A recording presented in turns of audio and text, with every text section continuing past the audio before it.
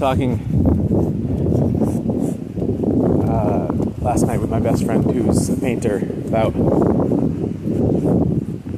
why his paintings, which are generally of landscapes, those paintings that have the evidence of human interaction with the landscape are the most compelling. There's this painting that he does where he returns to the same spot again and again that's of this valley. And early on in the process of painting this view, he hadn't quite recognized, because it's quite far off in the distance from where he stands, so it's not like it's right in front of his face, but he hadn't quite recognized that there were these fields with hedgerows in between them that divided up this valley into, a grid-ish, and so he didn't paint it that way. And then he saw more clearly as he examined this and saw that that's what was going on, and started to paint it that way. And the paintings are so much more compelling. I mean, they were beautiful before, but there's something really compelling about them now. And we were talking about that interaction between the natural world and us, and how humans are drawn to that. And I would actually argue that all animals are drawn to themselves, in that we are looking for the signs of our own passing through the world, or those of our kind, because we're reading them to understand the world, right? A dog sniffs at the markers that other dogs leave, and they're very tuned into that. And in the same way, we are tuned into the mark of other humans on the landscape. And I would say that this is actually something fundamental that I'm exploring in my work, that many of us are exploring in our work, which is taking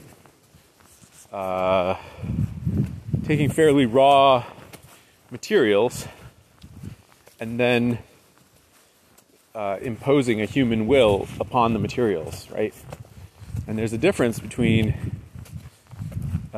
taking a piece of driftwood and putting it somewhere because you like the driftwood, and, well, even that, if you take a piece of driftwood and put it somewhere that it hasn't washed up on its own, you are now making a mark upon the landscape. And we see that and notice that. So if you collect driftwood, or a neighbor I just got to know a little bit who collects tree stumps with the roots and hauls them back to her house and puts them up in her yard, upside down generally.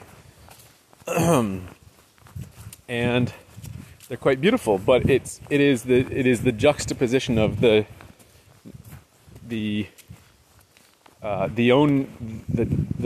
stump's own nature, combined with the fact that they generally have a sawed end, right? Humans. And the fact that she then put them up in her yard on display. Humans. Woo! It's windy. Howser. That's like the dangerous kind of windy. I'm going to be watching the trees above me. So at any rate, yikes. I think there's something to that. I think the tension that is held between what the natural world does on its own, right? What forests do on their own, what trees do on their own, and what they do in conjunction with us, right? You cut down forest and make it into a field. It is not that you are strictly imposing your will on the landscape. You are now in a dance with the landscape. And the species that do that dance with you, it is a collaboration between the two of you, in which you're pushing and pulling at each other. Right? Trees want to grow back up. Grass species want to go to seed. You cut them down to favor circumstances that you want to favor. And there's an energy and a tension in that dance that I think is part of what we feel. And part of why we can feel it so accurately is because it involves us and therefore we understand it. Whereas the tensions and dance within the forest itself, between the species of the forest that happen without human intervention, we can come to understand those, but we don't inherently understand them as readily or as viscerally, I would say, as we do the human nature interactions. Nor are we as interested in them, frankly, because it doesn't have as much to do with us. And I don't think there's anything bad about human nature interaction. I think it is all about the actual end result. If it's good, it's good. If it's not good, it's not good, and it's worth examining why it's not good. And there's a lot to understand there. But I make no blanket statement that nature by itself is better somehow morally than nature with humans. And I think when we are exploring something in a way that makes it art,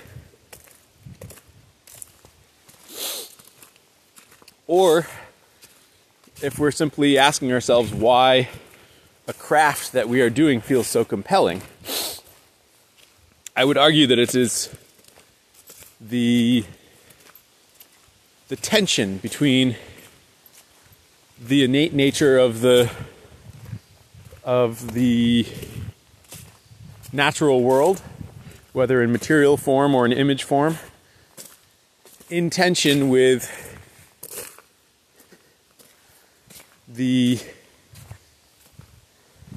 manipulations we as humans make upon it, whether we are manipulating material or simply showing that tension in an image. And this is what makes for a good photograph, it's what makes for a good painting, it's what makes for a good piece of craft, is that tension is evident and gets you to think something about that relationship that maybe you can't even articulate, but you're still feeling it and thinking it, even if you can't consciously say it. It is something about the human and the non-human. I mean, think about what makes for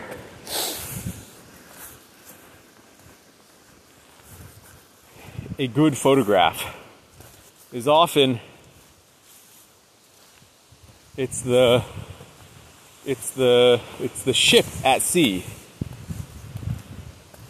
It's the birds on a power line. It's the country road going off into the distance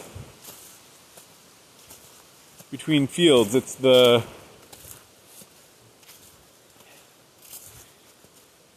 the way in which, in big ways or small ways, we remember that we inhabit the world and we try to understand what it means to be human in the world.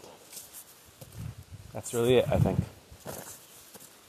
We inhabit the world and we're trying to understand what it means to be human within the world. Thanks for listening. Talk tomorrow.